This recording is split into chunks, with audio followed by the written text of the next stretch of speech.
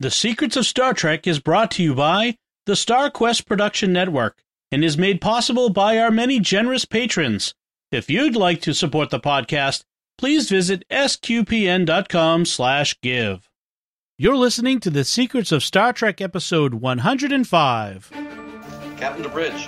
Spock here. Make it so. Surrender is not an option. Attention crew of the Enterprise, this is James Kirk. We are all explorers, driven to know what's over the horizon, what's beyond our own shores. We would have helped you get home if you had asked. That's who Starfleet is. Hi, I'm Dom Bettinelli, and you're listening to The Secrets of Star Trek, where we discuss the hidden layers and deeper meanings found in all the Star Trek TV series, movies, and more. And today we're discussing the original series episode, What Are Little Girls Made Of? Sorry, I get that rhyme in my head every time I say it. Joining me today on the panel is Jimmy Akin. Hi, Jimmy. Howdy, Dom. Unfortunately, Father Corey couldn't be with us this week, but he'll be back with us next time. Folks, if you could, please remember to like The Secrets of Star Trek on Facebook at facebook.com/StarQuestMedia. You can retweet us on Twitter, where we're at SQPN. And be sure to leave us comments in both places. We love to hear from you. We love to engage with you in social media. It's one of the reasons we do this, as we love to connect with people online.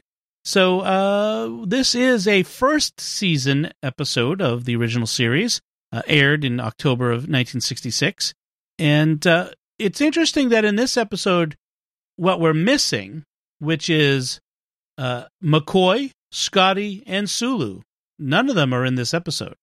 And in DeForest Kelly's case, that's somewhat understandable because he had not been hired to be a series regular at this point. He had a contract for I think it was 8 episodes out of the initial order of 26 or whatever it was.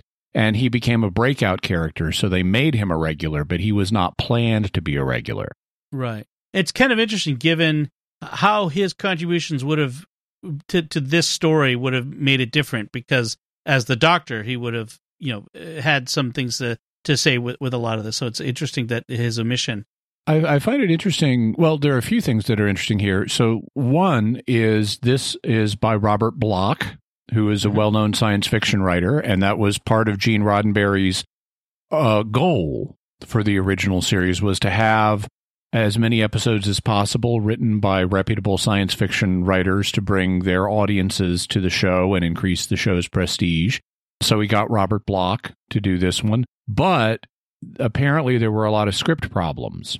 And so Roddenberry himself, and this is typical Roddenberry, rewrote everything. But in this case, it was rewritten in such a last-minute fashion that apparently shooting was held up as they're waiting for Roddenberry to come up with new pages. Right. Also, in the original version, so this is basically a two-hander that's largely focused on Kirk and Christine Chapel. And this is the most Christine Chapel episode ever. Yes. Of all time. This is where she gets more development than anybody among the supporting cast. Originally, though, it wasn't written for her to be the lead. It was like the fiancé of Dr. Roger Corby, who had hired the Enterprise to go look for him, which was apparently something you could do. Hire a military exploration vessel to go do personal errands. But Roddenberry thought it would work better with Majel Barrett, his main squeeze and future wife, and former number one, getting the role. So it was rewritten in her favor. We probably should mention what the title, you mentioned it's based on the rhyme, What Are Little Boys Made Of? Right. And Snips and Snails and Puppy Dog Tails. And then for girls, it's Sugar and Spice and Everything Nice. And the question is, who's the little girl in this episode? On the one hand, it would seem Christine would suggest herself. She's the major female part, right? She in this episode, but I think they're really referring to the android Robo-Floozy that we're going to meet later, named Andrea. And it's curious because you'd think the logical title would be "What Are Little Boys Made Of?" because Roger Corby is the big question. But maybe it was a misdirection. They didn't want to give things away too early. or intrigue. Yeah. Because if people are familiar with what are little boys made of, flipping that to what are little girls made of will increase a little bit of intrigue factor. Although back then that really didn't matter unless you read TV Guide and saw the episode title coming up. That's true. So the question brings up... On the other hand, everyone read TV Guide and saw the episode title coming up. Right. TV Guide was required reading in most houses. So two key themes in this story, or two key questions. Can our consciousness be transferred to a machine and yet we still live? That, can who we are be moved to a machine and it still be us? And then the other one is, are all human emotions equally important? What if we could eliminate hate or jealousy through some psychological means or physiological means? I felt like were the two key themes in this episode. As we talk about this, we can revisit that. But I felt like this episode really tried to delve into some important questions, which I think are good. Yeah. And this is the anti-Star Trek Picard episode, because the answer they come to at the end of this episode is the diametrically opposite of the answer they come to in Star Trek Picard. Right. It is very interesting. And we can talk about that as we get to the end. But yeah, it is very interesting that how the 20th and 21st century have changed on these questions. Yeah. So we start with the Enterprise entering orbit around XO3.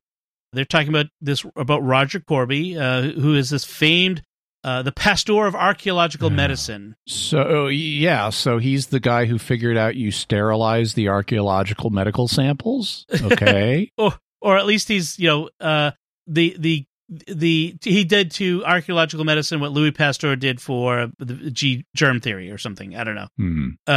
But he's revolutionized their immunization techniques, and Kirk has always wanted to meet him because he's altogether now required reading at the Academy. Yes.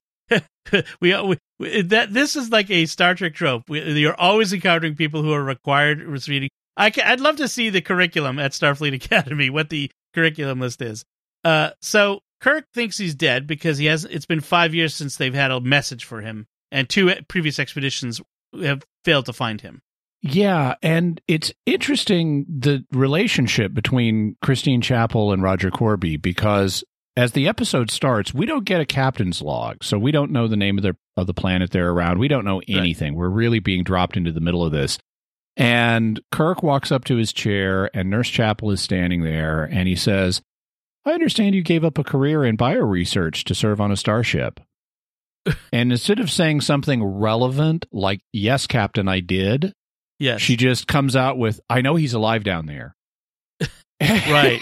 And it's like, okay, we're a little obsessed, aren't we? But you put it together from all of the clues they drop during the course of the episode, we learn more about this relationship. And when you put the pieces together, what it looks like happened is this.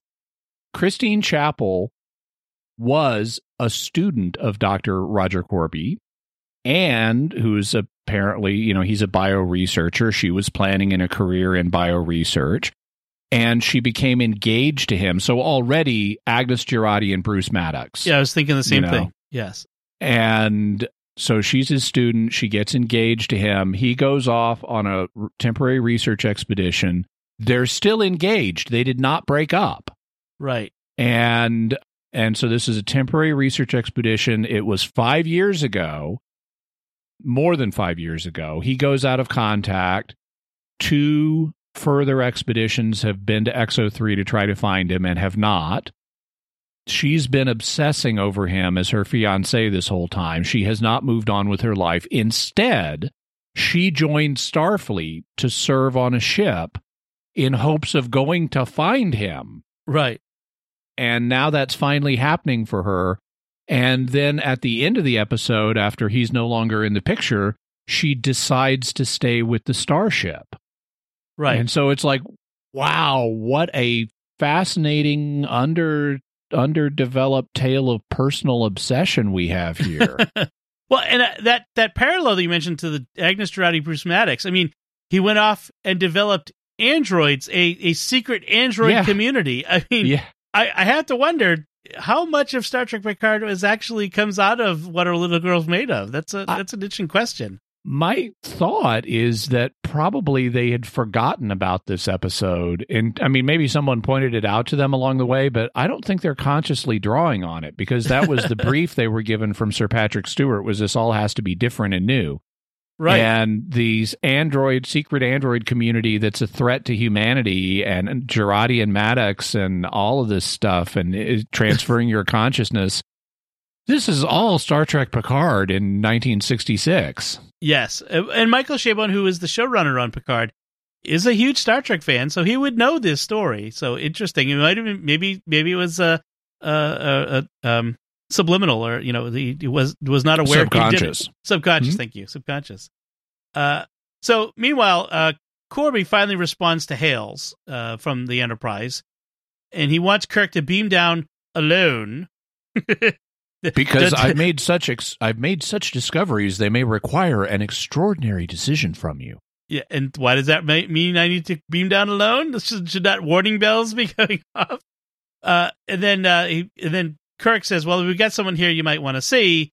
And he's Christine, and says, "Oh, of course, bring her too." I never hope. Yes. When Spock asks Chapel if it's Corby's voice, because they don't have voice print analysis, then she responds again with this seemingly non sequitur, "Have you ever been engaged, Spock?" As if that answers the question. And she and Kirk smile mockingly at Spock. But of course, it'll turn out Spock's already betrothed to someone. So, yeah. Yes, I have. But he doesn't say anything to his credit. I like how, as they're getting ready to go down to the planet, and Christine is having her verbal reunion with Roger Corby over the phone. Yes. You have the people, the extras in the background, like there's a male crewman and a female crewman, and they're like smiling their faces off at this. Yes. And so I like how even the extras are paying attention to the main action and reacting to it. Right. And then as they're going down to the planet, Captain Kirk heads for the elevator, and Christine Chapel follows him. But as she's heading towards the elevator, Uhura gets up and gives her a hug and kisses her on the cheek, and is just so happy she's about to be reunited with her fiancé. And it's just a great human moment, and none of that scripted. This is all just the actors, getting in on it, and it was really nicely done. It's very nice direction in this, because it adds a lot to the story without having to add a lot of dialogue.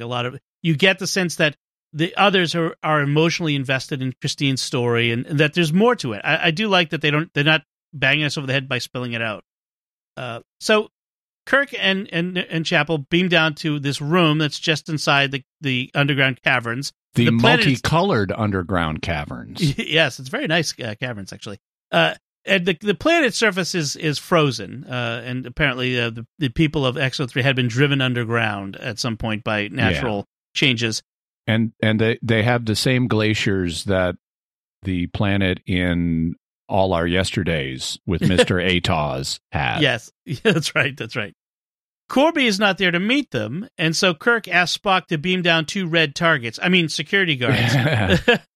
Which is actually the first security red shirt moment in the series. So Rayburn and Matthews, 2 red shirts, beam down as security.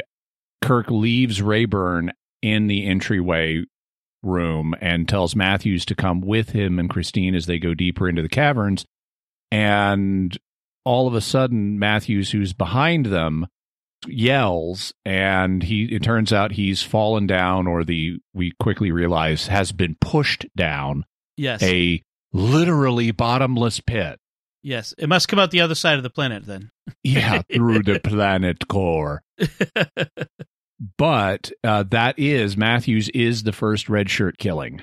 Yes. This is laborious scene of them making their way down into the tunnels. They encounter Corby's assistant Brownie, which is Christine calls him, or Brown. And while they're talking to him, this hulking figure, this really huge actor, who is it the same guy who Ted Cassidy? Yeah, is he the same guy who was in the James Bond Moonraker Jaws? No, he's not Oh. Jaws. That's, if I recall correctly, that's a different actor. But Right. Ted Cassidy is the actor who played Lurch on The Addams Family. Oh, that's what it was from there. Yes. Rang. Yeah. He's got the voice. It's awesome. And I want to talk about Ruck because he's wearing a bald cap and they've highlighted his face with purple makeup to make it look like he's got more severe, hollows under his eyes and more severely hollowed cheeks and stuff like that.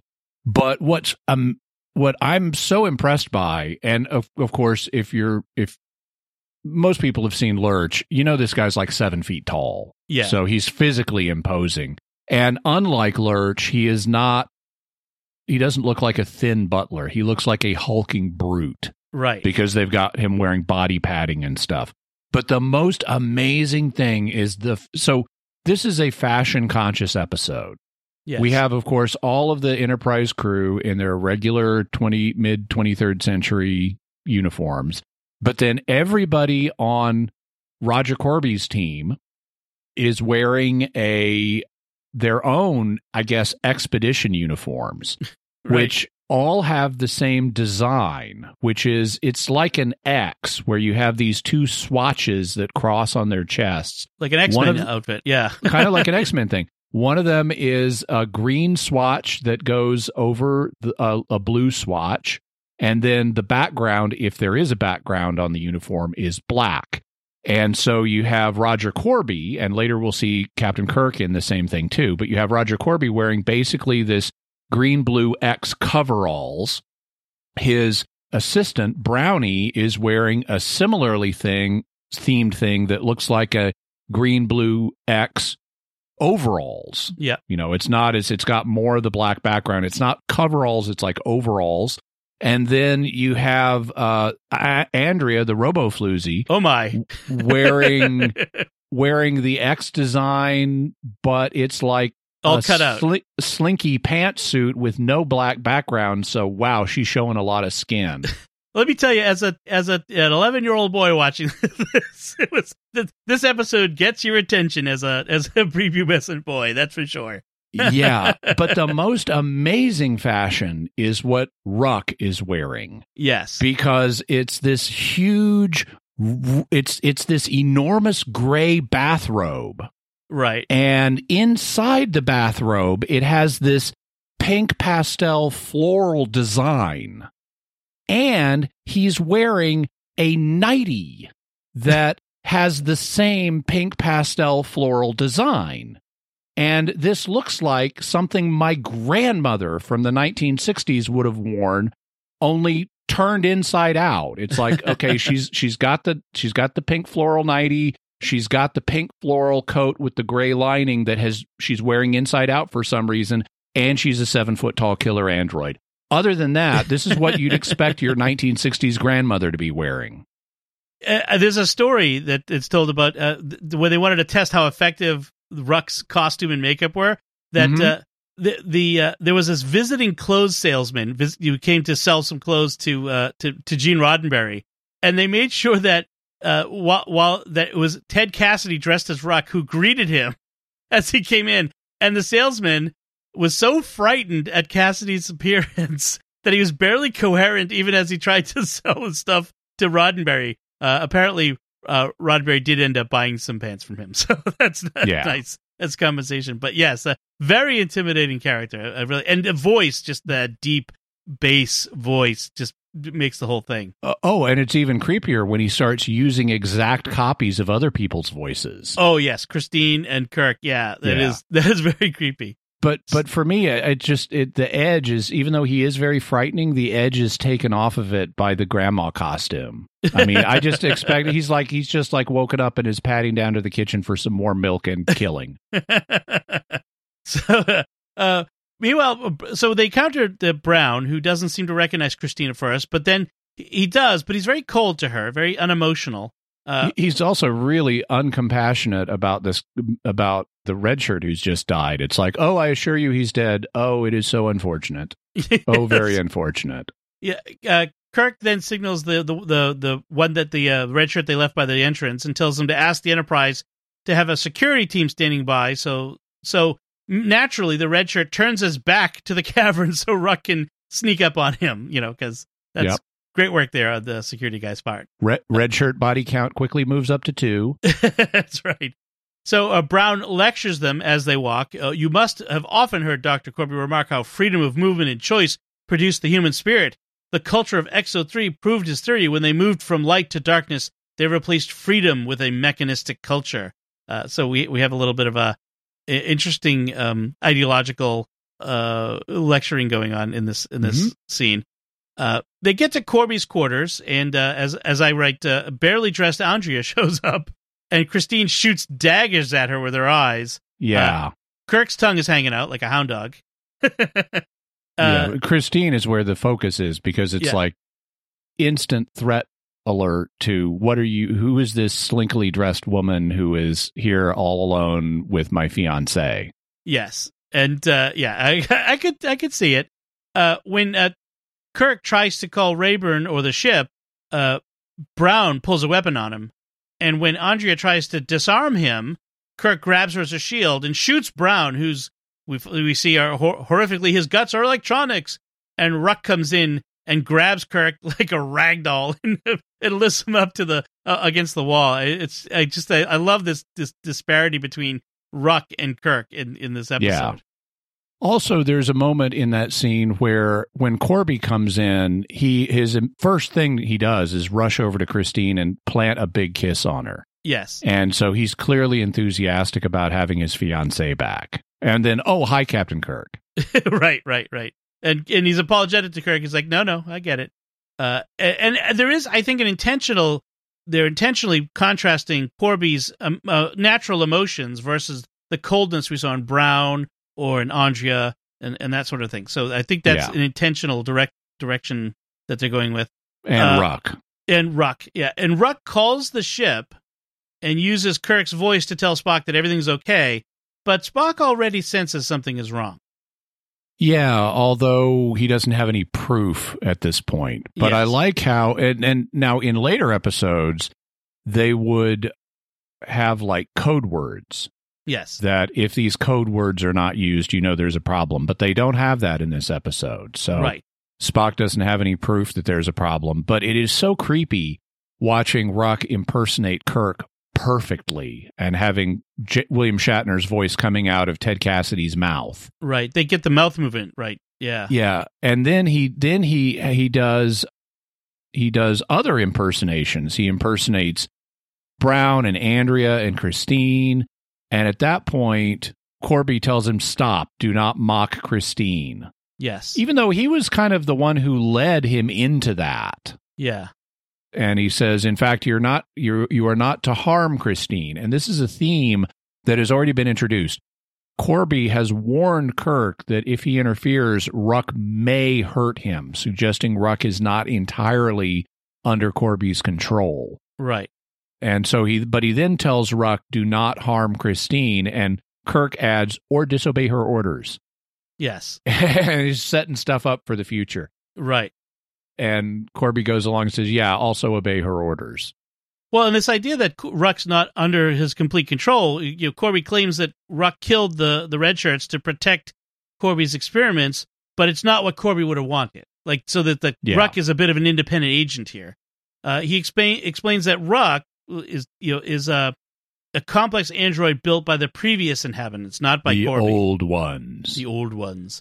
Andrea talks to Christine, who asks Christine, how can you love Corby without trusting him? Because Christine doesn't trust him. So there's this naivete on the part of the android about love. She thinks she understands love, but obviously doesn't. There's a couple things to pull apart here. One of them, Ruck explains that he's the superior android because the old ones built him. So he was superior to Brown, for example. And Corby says that they found Ruck here tending the machines. So he's like a caretaker. Yes. But it's been so many centuries, even he doesn't know how many.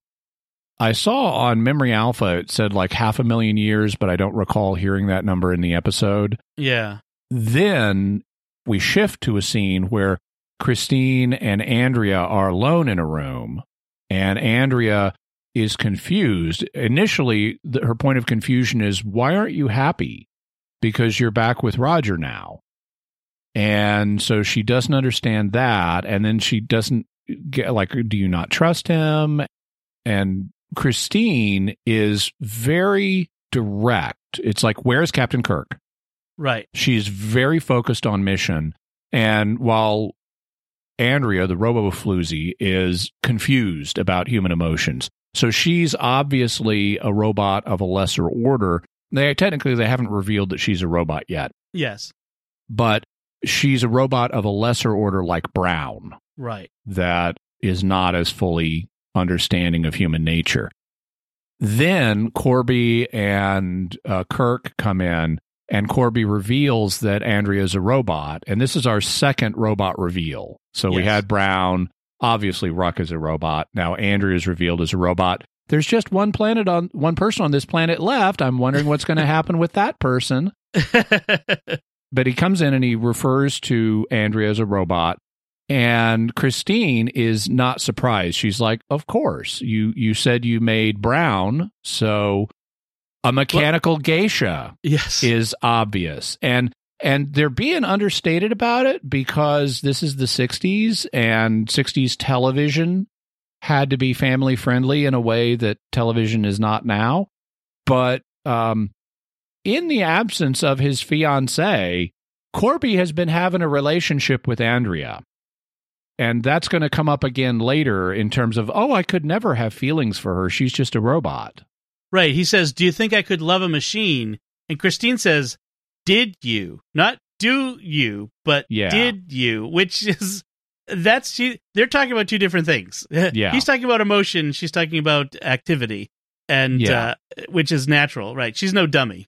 And this is also the scene where he has Andrea, to prove how much of a machine she is, kiss Kirk and then slap him, as if that proves anything. Like, I can imagine a real woman could willingly kiss someone and then slap him across the face with no compunction about it. But Corby seems a bit naive. But he is going on about she's a thing, not a woman. You know, which is him objectifying her in a big way. I mean, he happens to be right in this case. I mean, Andrea is a toaster. Yes. But this really resonates with men objectifying, she could never mean anything to me. It was purely physical. Right. So then Corby, and Corby, through all of this, he comes across as, he's trying to come across as Mr. Reasonable. It's like, if you, I've made these amazing discoveries, and once you see them, you'll understand. And, I didn't want anything bad to happen, but the robots are just trying to protect stuff. And he's comes across with this kind of breathy, calm presentation of everything he's saying. And they keep going, well, okay, so show us the amazing stuff now. And he finally gets around to it. It's like, okay, I'm going to show you how to make an android. And it turns out you make androids out of Play-Doh men. Right. So human blanks. Yeah. So he takes us into a room that has a turntable. It's like a giant record player. And on one side of the record player, we have Kirk already strapped in. Naked Shatner strapped in. And then we have a Play-Doh man on the other side. Yes. And they turn on the record and it starts spinning around. And eventually the body of the Play-Doh man comes to be a perfect stunt double of Kirk. Yes. So they made his body the same. So now they're going to impress Kirk's mind on it. And so Kirk comes out with Chekhov's "Mind your own business, Mr. Spock. I'm sick of your half-breed interference." When you say Chekhov's, you don't mean Ensign Chekhov. You mean like Chekhov's gun. I mean, it's going to go bang later in the episode. Yes, exactly. And so William Shatner gets to wince a lot as they make the impression on the new duplicate captain. And it's done. So Corby's all proud. The question arises at this point, but for me anyway. So when you've made when you make an android, you've duplicated somebody. Mm-hmm. What happened to the original Corby and Brown and Andrea? Well, we find out what happened to Corby. Yeah. But I don't know. It's left unclear if Corby says they made Brown. And And since he's a lower order android that doesn't have, I mean, we have to spoil something to answer this question. Corby was physically injured. He says he was freezing, he was dying, his legs were gone. It was only his brain keeping him alive. And so they made an android of him and they fully transferred his consciousness into it. And he says, we could have done that here with Kirk, but he stopped midway through the process. He just copied Kirk's consciousness. He didn't transfer it, which is a distinction without a difference. That just means you didn't kill the original. Yes. But he says we made Brown and Andrea, and that suggests they may not have been alive. Well, in fact, Andrea, I don't even know if she's based on a real person. Well, Christine recognizes Brown as Corby's assistant, so there was a real Brown at some point. No, I'm not disputing that, but he may have died, and then they made him after the fact. Out of photograph. Yeah. Which may be why he doesn't recognize Christine. Yeah. Interesting. Yeah. There's no hint that Andrea really existed prior to this, and that may be why they don't have the emotions or what have you, because they were made out of whole cloth. Right, because Corby does have emotions because he was a transfer, and you would expect Brown and Andrea to similarly understand emotions if they were transfers of humans too. Right, but presumably at some point Corby was killed in this process. So at lunch later, Christine is having lunch, and she's joined by Captain Kirk. Who and I love that Andrea is serving them beef Play-Doh stew. Yes, Star Trek the original series food, which is all kind of really gross. And this fake Captain Kirk, because of course this is the android, probes her loyalties at this point. If you received a direct order to betray Corby, would you? And she defers, saying she'd rather jump off a cliff. She doesn't give a straight answer here. She says, don't make me make that choice. I'd rather have you push me off a cliff like Ensign Redshirt. Which, it's either, I wonder if she's perceived or suspects that this isn't the real Kirk, or if this is her real feelings about it. But one way or the other, she's hedging her bets. Yeah, I think this is her real feelings. I think she's genuinely surprised when it turns out this is Robo Kirk. Right. Also, she totally vouches for Roger's sanity. Yes. And even though he's acting like a crazy man, he has such a reputation for being the pasteur of whatever and required reading and all. Everybody's in awe of him. So it's like, oh, well, we're giving him a pass because he's Roger Corby. He must have a good reason for all this. Right. And so Christine, in her case, she's also his fiancée, so not the most objective person possible. Sure. But like, wow, okay, no, Christine, your boyfriend's a Fruit Loop. Yeah. And then and Corby and the real Kirk join them in the room, and there's some repartee between fake Kirk and real Kirk over eating, and you'll never have the pleasure of eating. Well, I'll never have the dishonor of starving. So that's that. Kirk compares Corby's plan to improve the species through androidization with that of the eugenicism of Genghis Khan or Hitler. I'm not sure whether Genghis Khan had eugenics. Yeah, I'm not. He's really just rattling off dictators here. Yeah. Maybe he meant Khan Noonien Singh. That would have been more appropriate. Well, but that hasn't been invented yet. Yes, I know. And he says Genghis, and then he says Hitler, and then he names some other. And I like that they make the effort to give us some names of future dictators, right, who did similar things, even though we have no other context. Yes. But that's nice. But yeah, Corby has this plan. He says, he goes on to explain, I could have transferred Kirk's full consciousness into the android. And as someone who works with computers, I mean, like almost everybody today, the fallacy in that is obvious. If you clone a computer and delete the files from the original, that's not the person. That's not the person. You've just made a copy and killed the original. Well, in Star Trek, if you copy a file, you've deleted it from the original all the time. You cannot. Yeah. You can't copy files for some reason. Yeah. But he says that's practical immortality. Humans and androids can even be programmed to be better. They can be programmed to not fear things and have joy instead. I'm offering you a practical heaven. I just need you to transport me to a colony with raw materials. I don't even want you to divert from your route because there must be no suspicion. The androids must be strongly infiltrated into society before android existence is revealed. And it's like, dude, you're totally off in your own land right now. This is not, if you think this is going to get sold. I mean, your elevator ain't reaching the top floor there, buddy. Yeah. Because he plans on doing this without people's consent. You know, he refers to people as raw materials. Yeah. Well, no, I took that to mean materials for the android bodies. But. Oh, okay. Yeah, there's that. But yeah, he wants to program away all negative emotions, you know, which is essentially the same as, you know, is perhaps drugging people or lobotomizing people or whatever you want to call it. It's you know, you're not improving the species.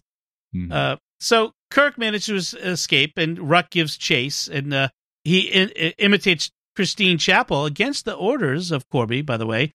And Kirk. So as we're having some Doctor Who like running through corridors, yes, Kirk grabs a styrofoam stalactite, yes, and apparently realizes that Ruck is impersonating Christine, because when he then responds to the apparent calls of Christine, he's apparently luring Ruck towards him, because he then, without looking, tries to smash Ruck in the face with the styrofoam stalactite. Yes. And it would have been Christine if he hadn't known somehow. Man, he would have felt bad. He smashed Christine with a stalactite. So Kirk ends up hanging from a cliff over the bottomless pit. And after a moment of indecision, Ruck does pull Kirk up. There is a moment where Ruck is, you know, considers what to do here. Because Christine has been yelling at him not to hurt Kirk. Yes, so he has to obey her orders. Meanwhile, aboard the Enterprise, Spock is surprised to see Captain Kirk walk by him, and he follows him to his quarters, where Kirk enters his password, his combination to his safe, which will come up in that infamous William Shatner Saturday Night Live episode. Mm-hmm. What is the combination to the safe? And he asks Kirk a normal question, and Kirk snarls, "Mind your own business, I'm sick of your half-breed interference." Then, as if he doesn't even realize what he's just said. Yeah. And as if he doesn't even realize what he's just said, he asks Spock, "Are you okay, Spock? What's wrong?" Like, so obviously something's wrong with Kirk. Yeah. So real Kirk, for some reason, makes Andrea kiss him against her will. Not sure what that was about. There's a couple of things going on here. So so after Kirk gets into his safe, he grabs some pads, and these are not electronic pads. They're like notepads or something. I mean, paper notepads. Yeah. Maybe. Secret orders. Yeah. Yeah. And he takes him back down he leaves to go back down to the planet. And as soon as he's out of the room, Spock contacts security and says, "Get a security team ready, but don't do anything with them until the captain beams down." Mm-hmm. So he's going to let Robo-Kirk go back down to the planet, and then they're going to follow him and surprise him. So then Robo-Kirk is back on the planet, and he's showing the secret orders to Corby, saying, "I think you'll find that the colony Midos 5 is ideal for your purposes." And he's going, "Oh, yeah, lots of raw materials. Awesome."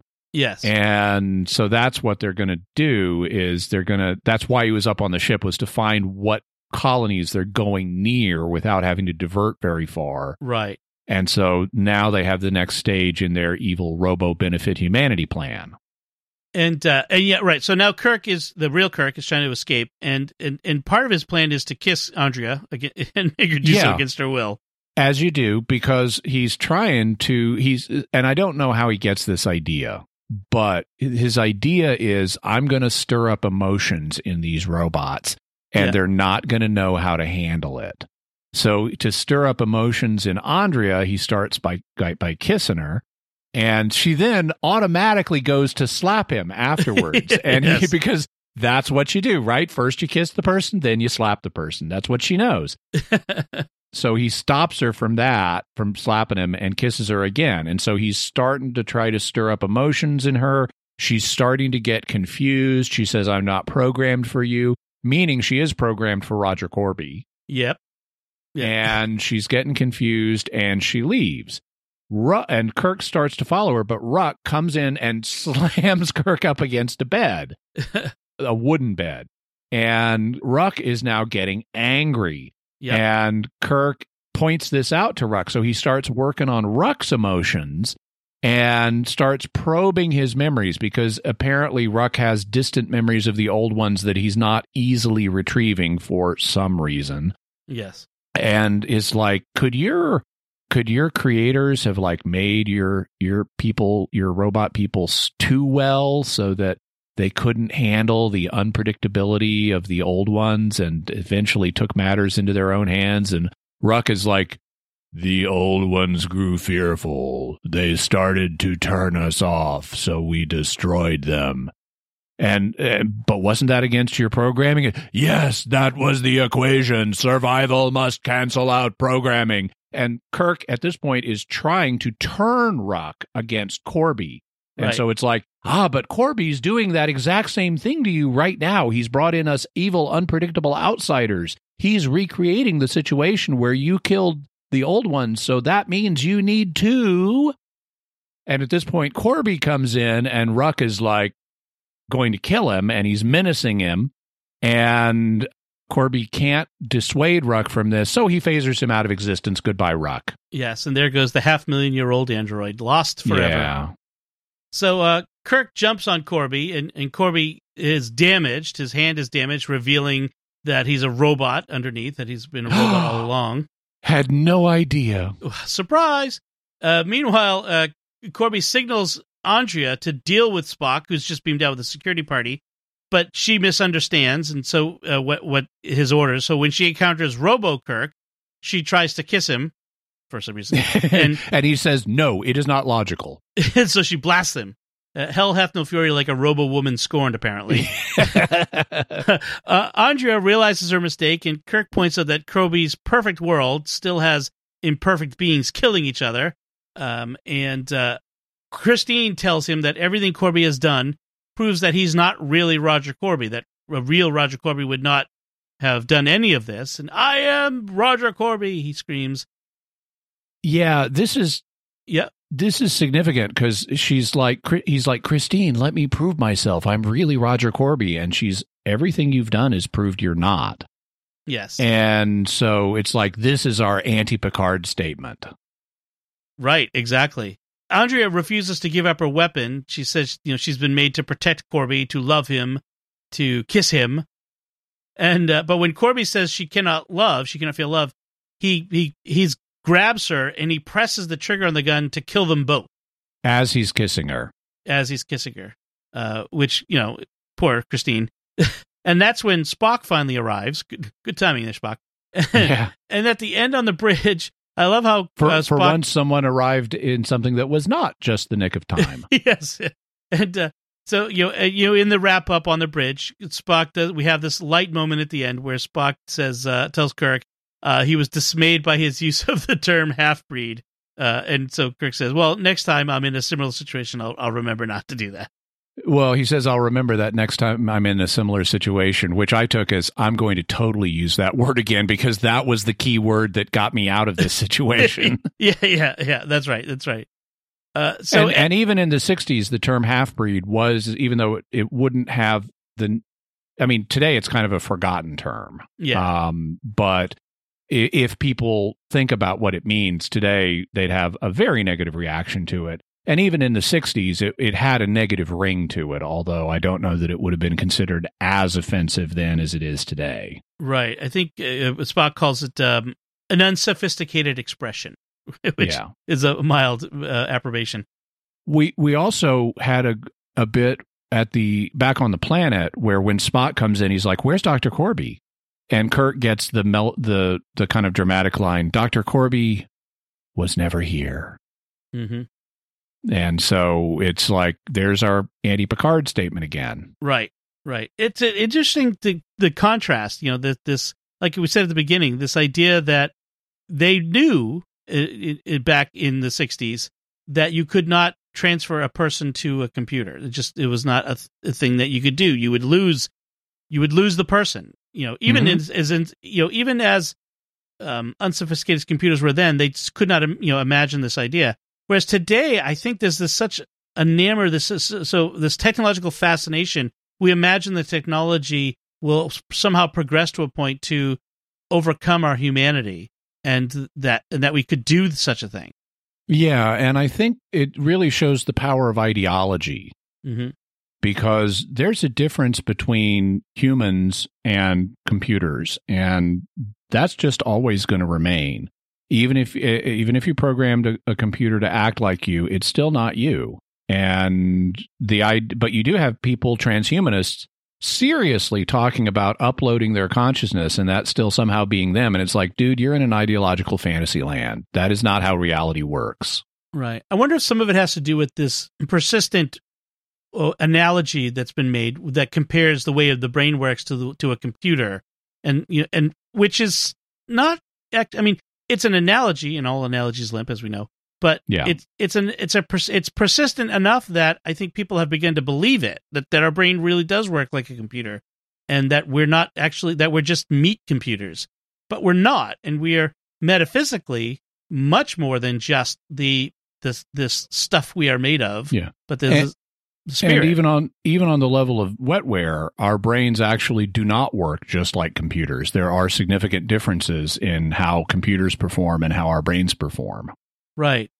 Yeah, it is a fascinating difference, and I'm curious where they're going to go with this in season 2 of Picard.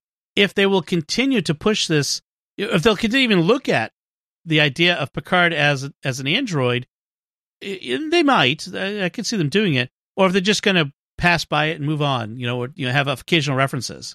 I think they'll at least have occasional references, and I mean, I don't see how they can avoid that. But I'm hoping they don't continue to make it a major theme. Right. In a way, even the original series had this problem, as I continue to bring up, which is the transporter is kind of doing this, where it's I call it the murder machine, because it's breaking people down into bits and reassembling them elsewhere, as if that was the real person. But this is what science fiction does best, which is to take these big questions and abstracts them from our context into a new context, so that we can look at them in new ways. And it is fascinating, this obsession that there is with a functional immortality, immortality in this world that is divorced from the immortality that God promises us in our faith.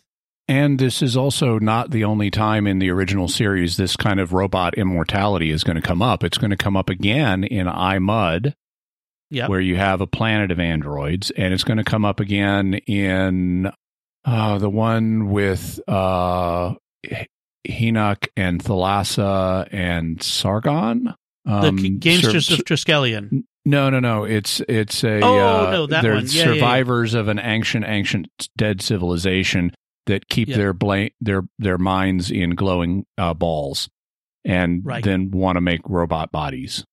That's right. Yeah, it comes up several times. That which survives. Maybe that was the name of that one. That might have been it. Yeah, it was late. I think it was third season on that one. Mm-hmm.